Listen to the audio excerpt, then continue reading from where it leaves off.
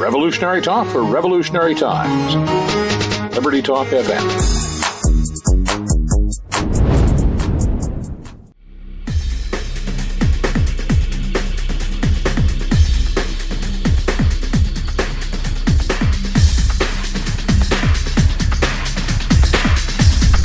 Good morning. Welcome to Medicine on Call. This morning I have one of my favorite guests on, Dr. Marilyn Singleton. She's a board-certified anesthesiologist and a board member of the American Association of American Physicians and Surgeons. And not only is she a doctor, but she's a lawyer and somebody who is on the legislative front line as well as a practicing physician, which is really important these days. We have had a lot of changes happen in our healthcare system, and I think we're far enough down the road that things are really starting to become clear as to the path, the direction, and the effect on our healthcare system. Everything was theoretical at the beginning of the Affordable Care Act. Obviously, we were told we could do a lot of things that never came to pass. Keep your doctor, have access to quality health care, have cheaper health care, do whatever you'd like and get it for free. You name it, they promised it. And it's pretty clear now that that was all a ruse in order to take over and corrupt the healthcare system. And Dr. Singleton wrote an article which I think is really timely, so I had to have her back on the show. It's called Making Lemons from Lemonade and Squeezing the Joy Out of Medicine, which is what we talk about or have talked about for years on the show. And I think it's time we actually take another look dispassionately at what's going on with the legislative process and where we are now in terms of the effect on our healthcare system. So I wanted to thank you, Dr. Singleton, for coming on. I thought your article was timely, and as soon as I read it, I contacted you immediately, and you're so awesome. You took time out of your busy schedule to come on the show today, so thank you. Thank you for having me. It's always a pleasure. Look, I know that there's, we live this because we see this every day. But in your opinion, what do you think the average American is thinking about the healthcare system? I'm curious. In my opinion, I think people who pay attention to things are outraged, and people who really are just kind of on the fringe of everything are just like floating along, not knowing what's going to hit them. What's your take on it? That's what I think, that most folks they don't pay any attention, of course, until it matters. Mm-hmm. One of the things that I always think about, and I try to put myself as truly as a patient, when I go to the doctor for the yearly physical and think, okay, how has it changed? Where's the computer screen this time? And is he going to look off into outer space with whatever I have to tell him? My hands are achy or whatever. Mm-hmm. And will he care? Will he look up some algorithm and put in age, height, weight, and say, oh, must be arthritis? You kind of don't know anymore these days how responsive the doctor is going to be. And I think for many folks, and in fact, my next-door neighbor had broken her ankle and went to the hospital, and she said it was just up and down as far as that she was treated like a number mm-hmm. and not a name. And Elizabeth's old enough to remember what it was like when we were all treated like a name. And exactly. This is what bothers me, because the core of the patient-doctor relationship is seeing your doctor as someone you can trust, someone you can talk to, someone you can blurt something out to, mm-hmm. and you won't be judged. And now I just wonder, and I wonder when patients see the computer out, are they afraid to open their mouths? And are you really getting the full story from the patients? I have to absolutely agree. Those in the know. I mean, I have people who are now coming in who don't want to sign HIPAA, which I totally understand. It's not even, you don't even have to sign it. We're all under this yoke of regulation, but sometimes the regulations really can be sidestepped, and maybe in some instances, and a lot of times, they should be. That was one of my major fears about the health information technology legislation and having electronic medical records and having a cloud, I've always been afraid of that someone's going to hack it, that you have all these non-physician entities that are able to access it, like the government. And information is power. I was in D.C. a couple of months ago, and one of the things that we learned, and which was shocking, actually, in its honesty, was that financial information isn't all that important when they hack. Things that change or variable are not important. It's your health information that has become the most valuable thing that a hacker or somebody who wants to have access to your personal information can get, because it doesn't change, because they can get a snapshot of everything about you based on health information. To me, that was an eye-opening statement, because all you have is your health. That's more about you than anything else, isn't it? Absolutely. And the thing is, excuse me, as you said, financial information, it's numbers, it's inconvenient, and in most cases, it can be remedied. Mm-hmm. The health information, think of some of the things, and even though you're an ENT specialist, I'm sure patients tell you many other things that have nothing to do with their ears, nose, and throat, that they're in there with a doctor who's willing to listen to them. Oh, yeah. And they might have said, the other day I was just so enraged, I think I hit my child too hard, or, I know my wife drinks too much, and maybe his wife is running for mayor.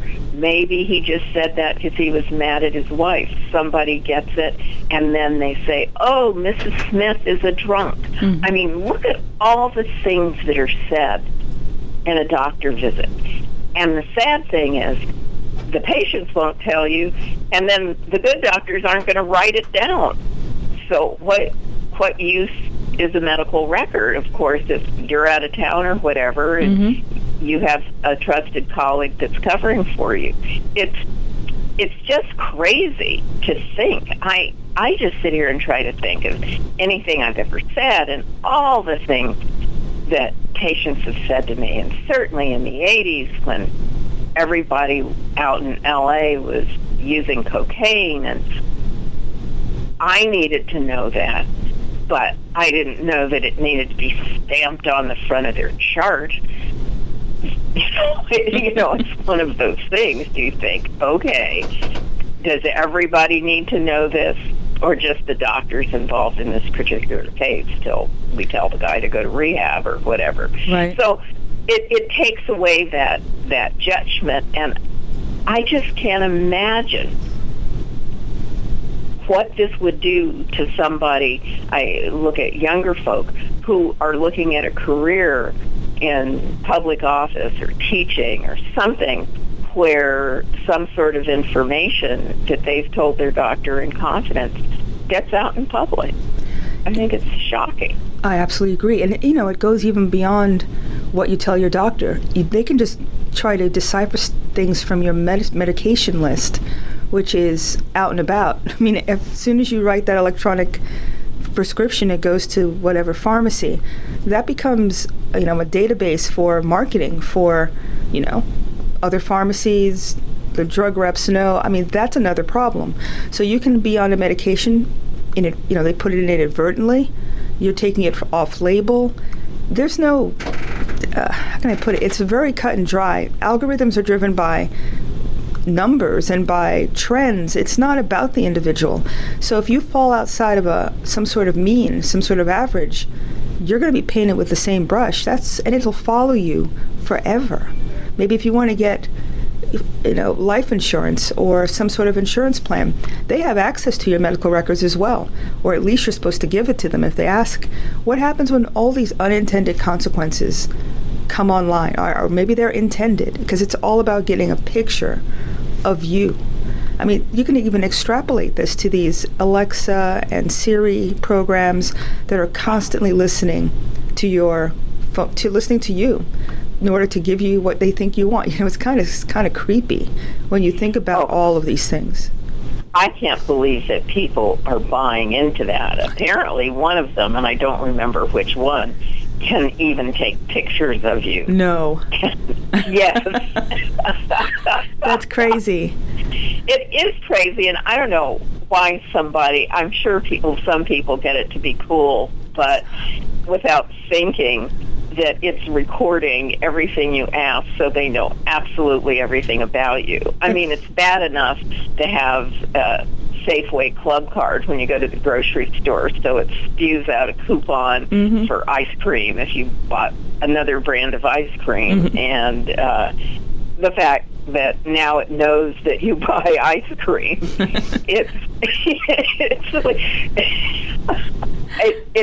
but I think part of the problem is because of all those club cards and this and that, and you buy something online. I bought this fake plan online. Now, whenever I turn on my computer, fake plans pop up in my face. And it's like, okay, I bought it. Don't show me any more of them.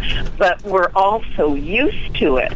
But that is a technique, and we all know that if you beat at something a little bit at a time, bit by bit by bit, then people get used to it. They get used to the control. They get used to people nosing around in your life.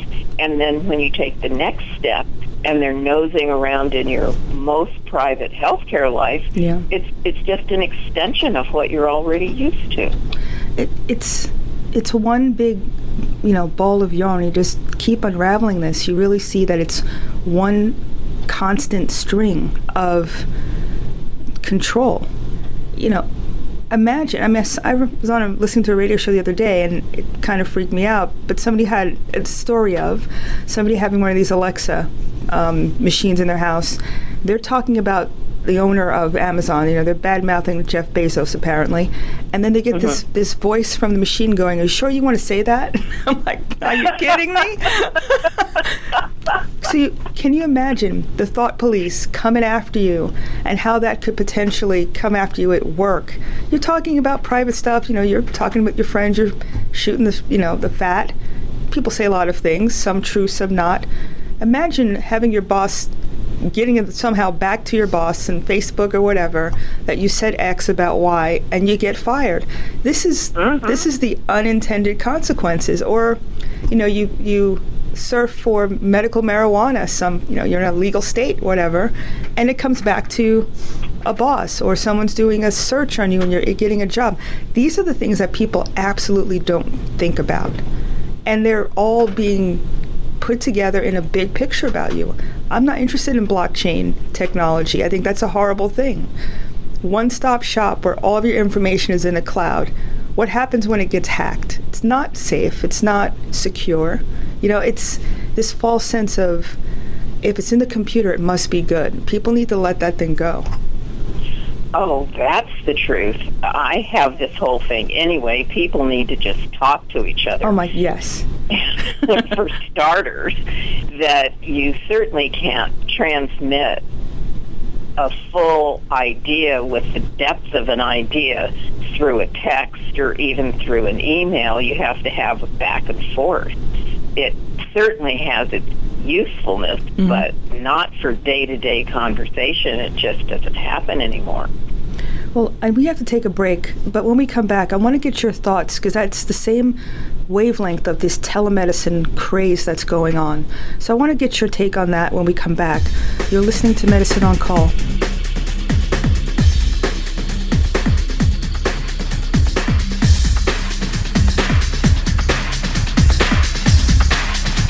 Welcome back to Medicine on Call.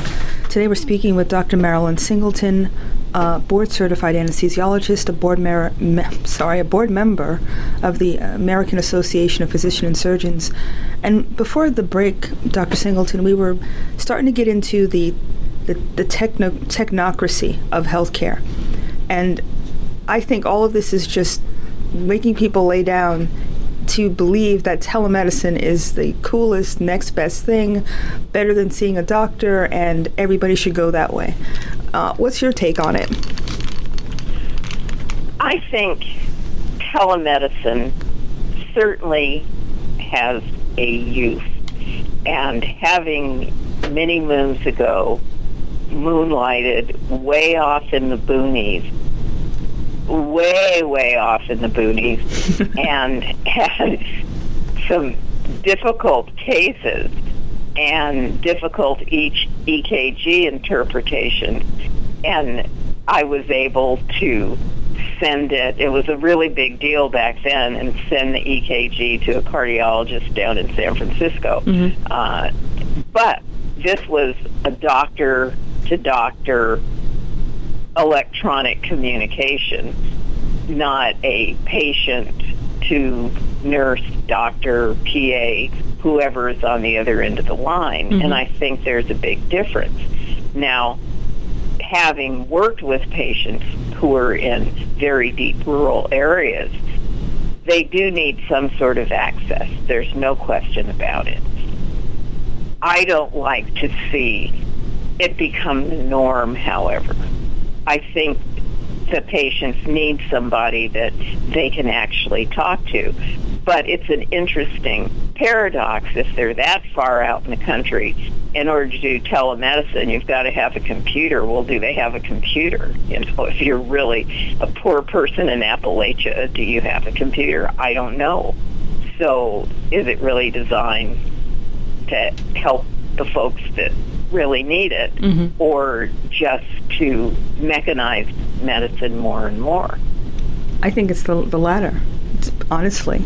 How much money has poured in from Wall Street, and it's like the boom of the .com startups. Everybody now has some sort of, well, not everybody, but there's a growing number of companies encroaching into the healthcare profession with startups for having doctors work in telemedicine, and you never have to see, you don't have to open a practice, a brick and mortar. You can see patients and make money without all the hassle, on your smartphone. And it's become a trend. It's kind of cool for the millennials who don't want to spend $600 sitting in an ER. I get that. But I'm sorry, walking into a kiosk where you stick your finger in a oxygen monitor, and they take a picture of you and do some sort of weird scan, spit out a prescription, all automated, is not the answer, in my opinion. And that's where they're going. No. And they think it's really awesome. And then they're talking about blockchain technology. I was on flight on Delta, and the magazine. They're talking about all the new stuff, cool stuff in Atlanta. And there's this one person who has a startup, and her job, and I agree with some of it, because that's been the promise of our health information technology is, you can go to California, go to New York, you get in trouble, your medical records are right there. That's never happened, right? You have all these Epic and eClinical, all these other things. They never talk to each other. If you ever want to leave, they charge you thousands of dollars to take your health information. You don't even own it as a physician. They do. And to me, they try to charge me $10,000 to go from eClinical to another platform. It took us weeks, but we managed to copy all of the charts and put it on a hard drive. But there's no way I'm spending $10,000 for my information, right? This is a scam. Oh, that's terrible. Total scam. So her thing was, have a blockchain medical record that whatever you put in the medical record, I don't care where you are in the world, it'll upload to this node that'll contain your health information. Well, what can go wrong with that? I understand how it should work, but it's not a good idea. What happens when someone gets in there and corrupts it or takes it? Even having a health information platform in our own country that everybody could just interoperability. It's just not a great idea. They can't even keep the government, IRS, and CIA information safe. What makes anybody think that they're going to keep your health information safe? I'm just saying. Well, that's what slays me, is when they can hack the Pentagon. Yeah. That they can hack anything. And I think one thing a lot of people think, and many a time I'm thinking, boy, am I glad I'm nobody famous, because nobody will be after me. And I think it's something that a lot of patients think about. Well, I'm not a movie star. Who cares about my medical records? And I suppose there's some validity to that thought. If you're a quote-unquote nobody, is anyone going to specifically go after you? But it's hard to know what that information would be used for. And you hate to sound like you've been reading too much George Orwell, but it might not be someone from the National Enquirer who's hacking it, but it's the government to categorize people and to decide, okay, well, these people won't get X or these people won't get Y based on all this other information. You just don't know. And I think over the years, when we've seen what perverse ways information is used, that I think, however it could be used, we haven't even thought of it yet. Oh, I agree. I mean, I've had Twyla Brace on the show, and we've talked about the DNA data bank that started with cord blood, and when your child is born, they take that and states hold it forever. In some instances, they can sell it to biotech companies. That's your genetic information. If someone comes up with a vaccine or some sort of cure, you don't own it, they do. And so imagine all of that now it's just gathered. It's like sitting in some big computer somewhere. But at some point, they're going to figure out how you put it all together and how you make the information work or valuable. And I think you're absolutely right. I have a real bias against population-based medicine. This UN-driven World Health Organization database. It's eugenics. It's like in my opinion, the blueprint for eugenics. All you need is some crazy to get in there and say these people aren't worth it because they cost the system too much money. And then you're off and running, right. Aren't you? That's right. Sometimes when I think about this, as you're talking about it, sometimes I think it's like imagining the origin of the universe, that things have expanded so much and so exponentially in the last 5 years with regard to all this communication, internet, what databases can do, and how much you can store, and the human genome, et cetera, that there's an end game to this, and we don't know what it is. And that's the scary part. I agree. And the fact that they always start off with the same thing. World, feed everybody and cure cancer. That's how they always start off, because it sounds altruistic, but it always seems to go left somehow. The GMO crowd, when that started, it was all about helping feed the planet and having more food yield and so on and so forth. And then when you started to look and peek under the cover, you were seeing that you had less of a yield, that the seeds couldn't recreate other plants or other foodstuffs without you having to buy the actual seed from a company. It's all about control. I mean, whoever controls the water, controls the food source, controls your health care, they have a serious amount of control over your quality of life. Do you really want somebody else to have that, or do you want to have that? People need to think about that. And that's what it comes down to, and even people who think, well, of course I want to control my own health care. It's my life. Mm-hmm. Then you have to expand that thought to other areas that we're living in and really make it a goal and ask yourself, do I have an individual choice in whatever this may be? How can I make sure I am treated like an individual and not like one of the unwashed masses? And this whole concept certainly has been developing through the years, politically speaking. The idea that the politico types have become elites that have no idea what the people want, think, feel, do, need, and moreover, they don't care. I was going to say that. That's the problem. They have disdain for us. They can't stand us. We're a means to an end. It's a means to, get value out of somebody. whether it's their mind, their labor, their body. It's all about use. But then that's when it becomes our fault for not paying attention, and we just have to. I couldn't agree with you more. You have to have some skin in the game, and you have to make sacrifices. You have to make an informed choice. I have a problem with the powers that be taking away our informed consent. But on the flip side, if we don't demand, we're more of us than there are them. Why don't we have the power? We can stop buying things. We can stop getting sick. We can stop making easy choices because it's cool. We can do all of these things and actually turn off the spigot, I think. On that note, let's take a break because I want to get your take on that and talk about more nuts and bolts, what's going on daily, because you have a really interesting point in your article I want to address. Let's revisit that when we come back. You're listening to Medicine on Call.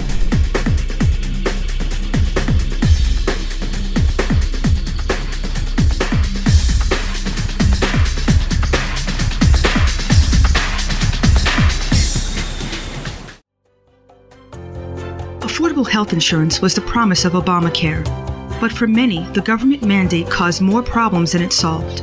This is Dr. Elena George from Medicine on Call, and I want to tell you about a truly affordable alternative allowed under Obamacare, Liberty HealthShare. Liberty HealthShare bypasses doctor and hospital panels, giving you the freedom to choose, and with a maximum of $500 out-of-pocket per person and 100% coverage up to $1 million per year per occurrence, you can rest assured knowing you and your family are protected. Coverage starts as low as $107 per month and also includes dental, vision, pharmacy, and holistic care. Liberty HealthShare puts you back in charge of your health. Visit them online at libertyoncall.org. Again, for a true affordable alternative to Obamacare, visit libertyoncall.org or call toll-free 1-800-714-6993 today. Revolutionary talk for revolutionary times. Liberty Talk FM. Welcome back to Medicine on Call. Dr. Singleton, it's such a pleasure to speak with you because you can speak about so many things and you can connect the dots, which I think people get so caught up in their emotion and being right and being part of a group. You hit on something which I think is a major problem. Over the last several years, maybe longer, there's been an absolute growth and how can I put it? Making people start to think of themselves as a group. Identity politics. Whether or not you're a man or woman. This is the stupidest thing ever. I am not a monolithic. I don't think like everybody who's supposed a doctor, who's black, who's a woman, who's American. I don't think like everybody else. I'm an individual. That's the garlic to this vampire, everybody is one, and you're supposed to be diversity and also the crap that they come up with. What do you think about that? I just think it's the worst, and it's getting worse and worse in the colleges, high schools, whatever, grouping people. And I'm old enough to remember when nobody wanted to be in a group, that the whole point was be you, be yourself, yep. Be what you can be, whatever little slogan you want to come up with. I am me. And now suddenly, be part of this group, and we're going to treat your group all this way or that way. And again, the only people that it's helping in that alleged group are the ones who are vocal, who have the money, and who we get to see on the news. But does that really reflect the ideas of everybody else? No, but it keeps everybody silent. So if you actually do stick your head up, someone's going to try to lop it off as you're racist, sexist, you're against some, I don't even know, there's more than one. It's not male or female. It's like about 30 different things now, which makes absolutely no sense. So if you start talking about genetically being a male or a female, you're the worst person in the world. It's like truth doesn't exist. Reality doesn't exist. It's all augmented, and it's just ridiculous. But it serves a purpose. Now, I mean, we do talk politics, but I think it's kind of interesting, this Alabama race and the whole Me Too campaign and the weaponization of real pain. The people are coming up with, I was sexually harassed because he asked for my number. Are you serious? It's gotten to I once had a nurse who complained about a doctor in the recovery room because he put his hand on her shoulder when he was giving report of vital signs. And I looked at her and I said, are you kidding me that you think, I realize you're an attractive woman, but he's not hitting on you. I said, I just put my hand on your shoulder. And I said, if you want me to tell you the truth, it's because when we come in to give reports, you don't turn around and pay attention to us. And so we have to put our hand on our shoulder to get your attention. I wanted to say, you boob. But, and say, if you were like so-and-so over there, who as soon as we wheel the patient in, you say, hello, Dr. Singleton, who are you bringing me? Mm-hmm. Then I know I have the nurse's attention. Isn't it sad? I mean, and I was stunned. And then I said, and this is what bothers me, and my husband gets so sick of me ragging about this, but I just said, well, did you tell him that thank you, that bothers you or it offends you or whatever word you want to use? And he says, well, no. And I thought, well, if you don't tell somebody, how would they know? Thank you. I'm with you on this. And I understand. Listen, what it actually does is it demeans people who have been attacked. And who, I mean, yes. You look at the continuum of what's been put out there in politics. You know, that guy from NBC, Matt Lauer? That guy is a predator. That's a completely different standard with someone with a button to lock the door and attack you. And by the way, where were people going to the police? I mean, I don't care what job I have. If I feel unsafe and someone's coming after me, I don't want that job. I want that person in jail. So are you talking about your ambition is so overwhelming that you would take that? That's a different level as opposed to someone asking you out a couple of times and you saying no. That's not the same thing, but they're equalizing everything. And in the process, I think desensitizing people to people who really have had something happen to them. That's tragic. Then I think that needs to stop. Tragic. Well, that's what happened with date rape. I remember my freshman college roommate and I, when all this date rape stuff started coming out, and she and I looked at each other and said, these are people who went to a fraternity party and went Girls Gone Wild. And then they regret it the next day. And then when there really is a true date rape, nobody believes you. They think it's all this Girls Gone Wild because, she says, boy, think of us in college.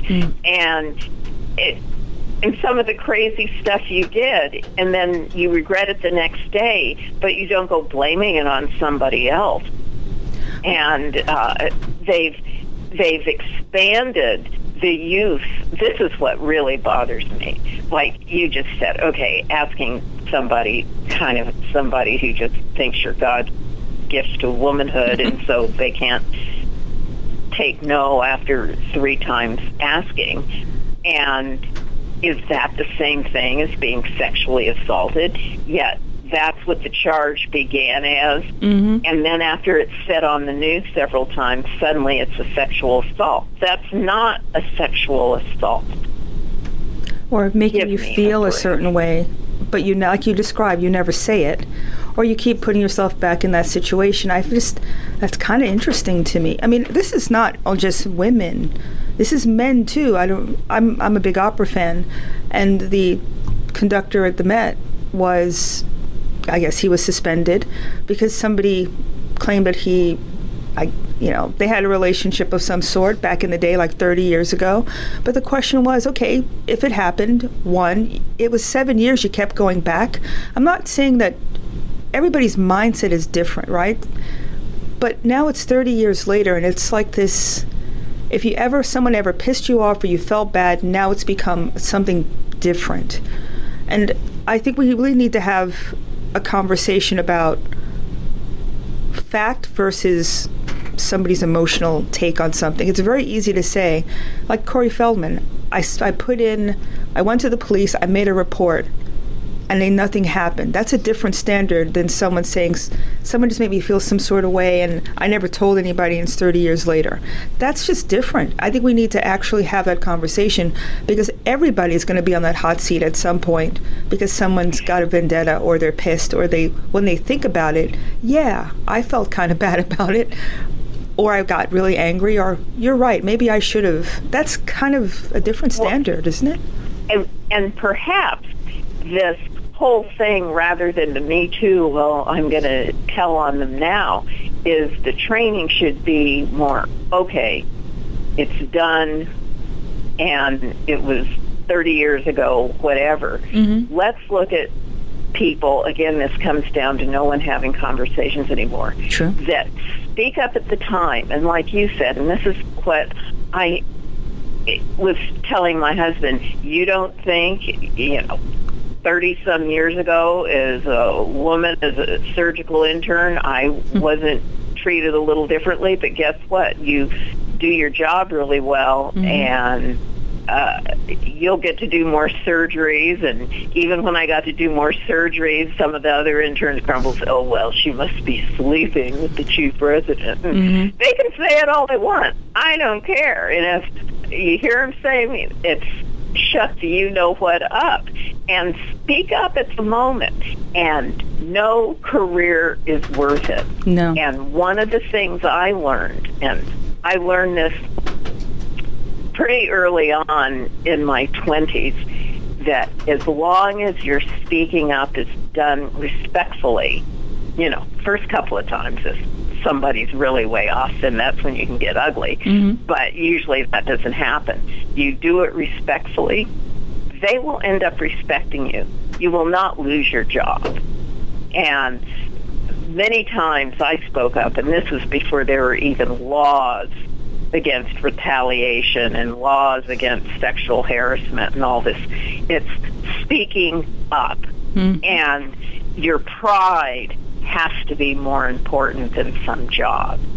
And it bothers me that this has been changed where mere, oh, that made me feel bad or whatever, has turned into a verbal assault. And it's sad.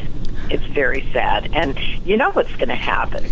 There's going to be a backlash. Agreed. And it bothered me just like when people would criticize some policies of Barack Obama, then they would be called a racist. Mm-hmm. Well, then guess what? Then I guess we'll never have another black president, because you can't even open your mouth without being accused of being a racist.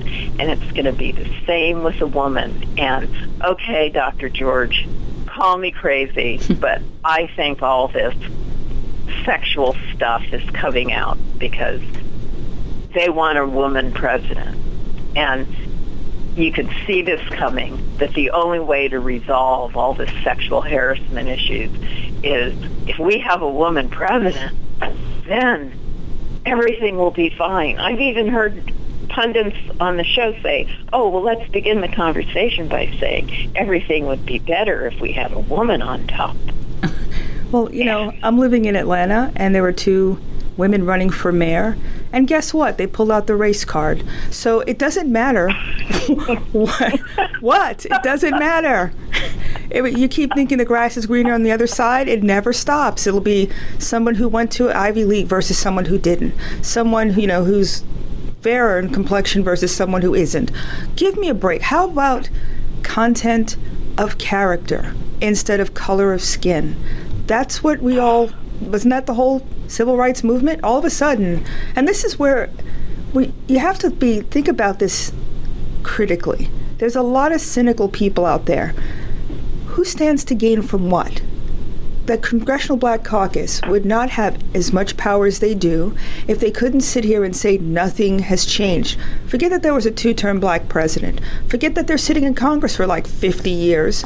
Nothing has changed. So in order for them to stay relevant in their minds, everybody's the worst person in the world, everybody's a racist.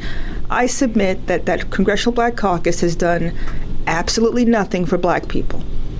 That's my opinion. I totally agree. And I had written an article several years ago where I outlined all the cities that had black superintendents of schools, black mayors, and for years, not just one, but for years. And these towns have steadily gone downhill. So it's not an issue of racism. It's an issue of poor management. So just get the best manager in there. Get the person who really has the students at heart and not themselves. So for many people, having some of these jobs is just a stepping stone to power. It has nothing to do with the people and helping them out. But I really feel that many organizations are not going to hire a good woman just because they don't want to be tarred with that brush of sexual harassment or discrimination or whatever. When the woman doesn't get promoted or something happens, it's just stunning to me that people don't think that you're going to ruin it for a lot of people if you have these silly complaints. And I'm not saying they're all silly. Don't get me wrong. No. But people need to think about what really happened.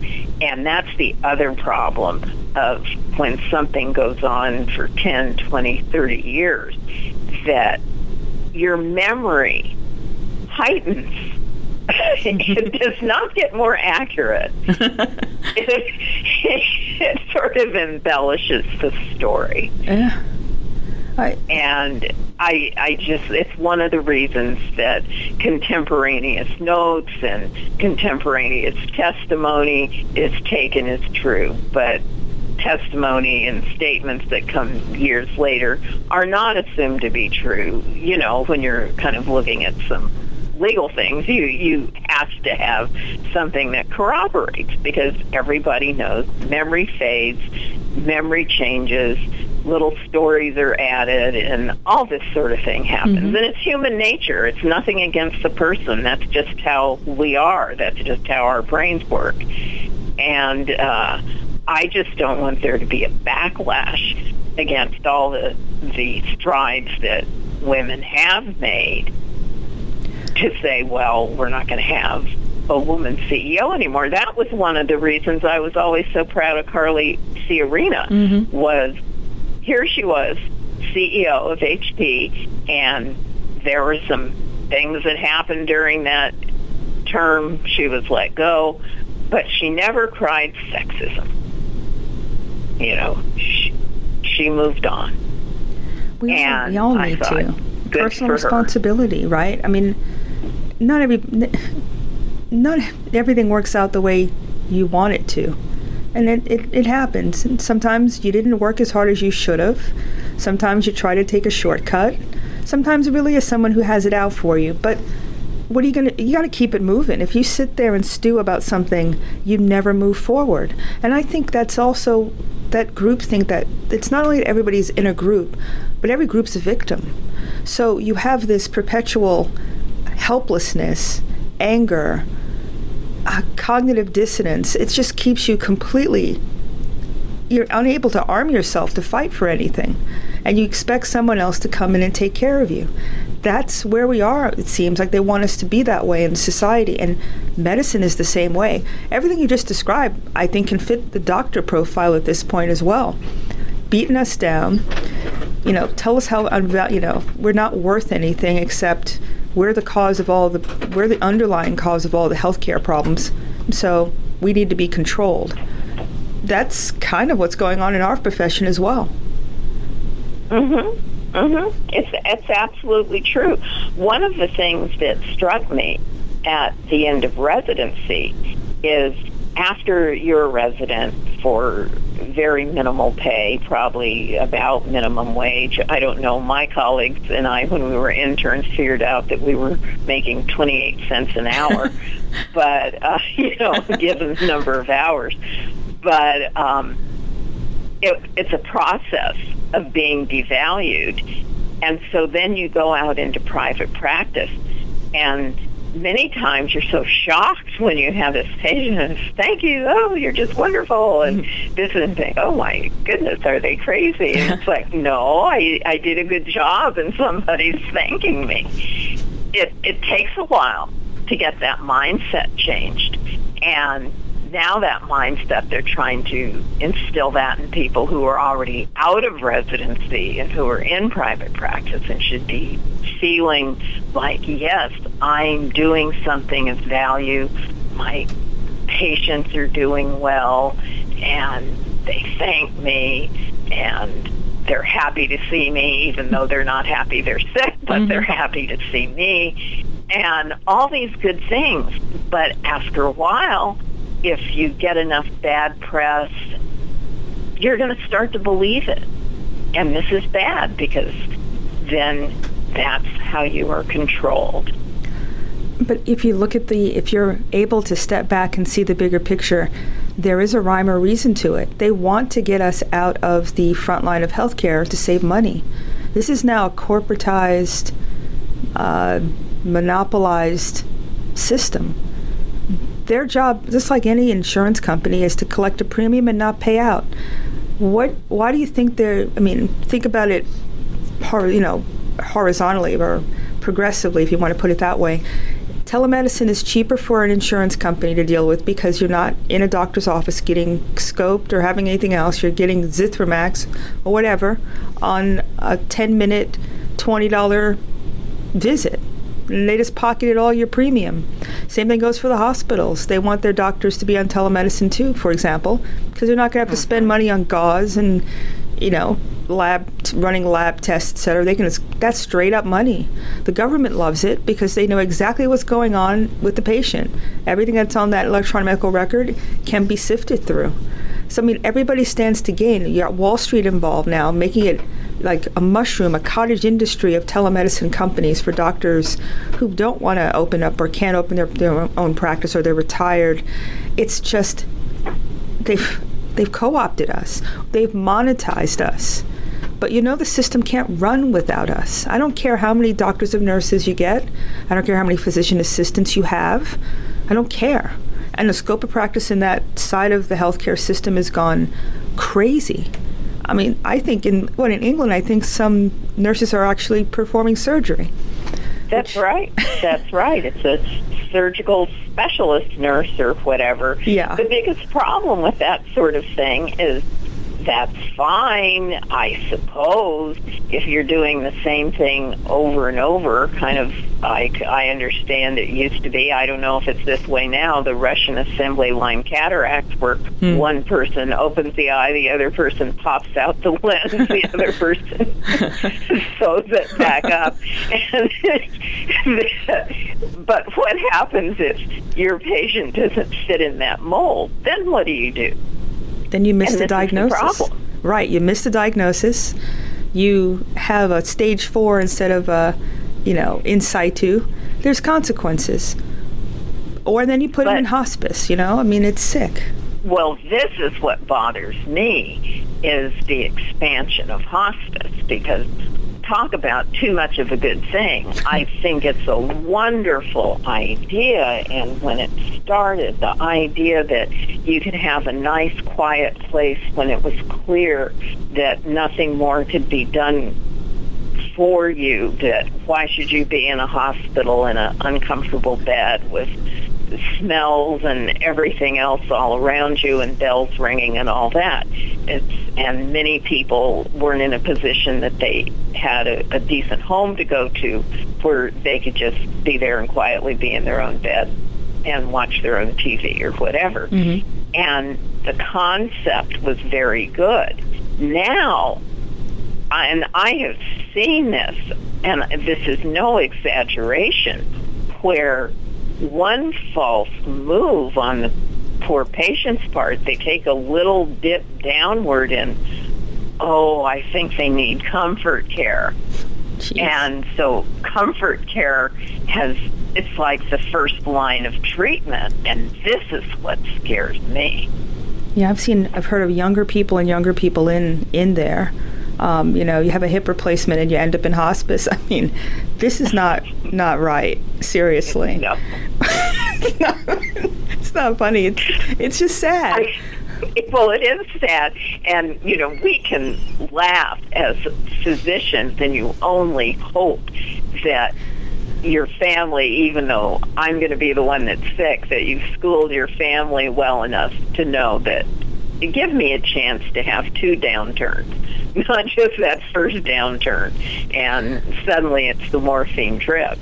And to school people that you're not knocking hospice as a concept, just not that no matter what the diagnosis and you do your differential treatment, number 1 pops up hospice, number 2 antibiotics, number 3 steroids, that let's get hospice in the position that it belongs on that list.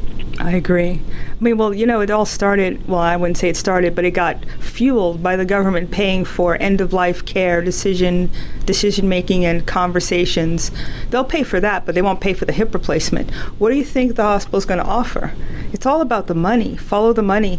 And if you don't control your own pocketbook, this is why I really am against any expansion of government payments for anything. CHIP, Medicaid, they're not your friend. They get to decide your standard of living, your standard of care, what your child gets. I think I've told you the story, but I've done work in clinics, doing locum tenens, and the amount of children that came through on antipsychotics, ADHD medicine, a laundry list of antipsychotic medicine. It was just incredible. How can a 2-year-old or 3-year-old be put on all that medicine? To me, that's just taking them out of the ball game. Antidepressants in a 5-year-old. Come on. Everybody they're all insane and depressed? Come on. And the Government Accountability Office did a huge study on it, and your experience fits with what their study showed, that it was this huge number of young children, and they're young children in the foster care system. Oh, yeah. And on Medicaid, and when they compared that to children in private practice, and it was 5 times. It was huge, the difference. And so this is just a way, keep them quiet. Well, they might as well chain them to the bed. I agree. And, for the people who talk about access and things being asymmetric in terms of, people without means not getting the same level of care, and healthcare is a right, not a privilege, you're putting all these children in a position where they'll never be able to enter society. Most of them won't. How much damage does that cause the brain as it's developing? All these immunizations that little kids are getting now. These are all conversations that never get had because there's no discussion, no, how can I put it? They don't tell you what the risks are. They just do it to you. And because it's that's because they're told. Well, that's an issue, and I think we need to actually take our power back and ask questions, and parents need to be involved. And you as a patient need to ask your doc, do I need to be on all these 10,000 medications, or can we start cleaning house? What do I need to do to get better instead of just manage me? That's where it comes down to we have the power, we need to take it back. But they're not going to give it to you. You're going to have to take it back, don't you think? Absolutely, and this is one thing that all the patients, you can tell them, ask when you're in the doctor's office. And just recently in New York Times, there was an article about seniors being on too many medications. And I certainly did this with my own mother. I just said, let's just start from scratch, because some of this stuff, why are you even on it anymore? And amazingly, it was down to 1 blood pressure medicine, and she felt 10 times better. And That was at the age of 85. So more and more, and there is something to, as patients get older, their body just sort of tends to kind of equalize out. And this needs to be done. There does need to be a big clean out. But again, this land of the 10-minute office visit, patients feel like, oh, well, I better not say anything. The doctor has to do this. It is your time. You paid for it. Get in there and ask questions. I think on that note, we have to end. What's the best way for my listeners to get in touch with you or read your blogs? Well, there's you can go to aapsonline.org, and there I am, and Singleton is sitting up there. Just click that on, and many of the articles, and if anybody ever wants to contact me, you can contact me directly at MarilynMSingleton@gmail.com. Thank you so much. It's always an honor and a pleasure, and Merry Christmas and Happy New Year. Same to you. Thank you so much for having me on. Take care. Thank you for listening to Medicine on Call.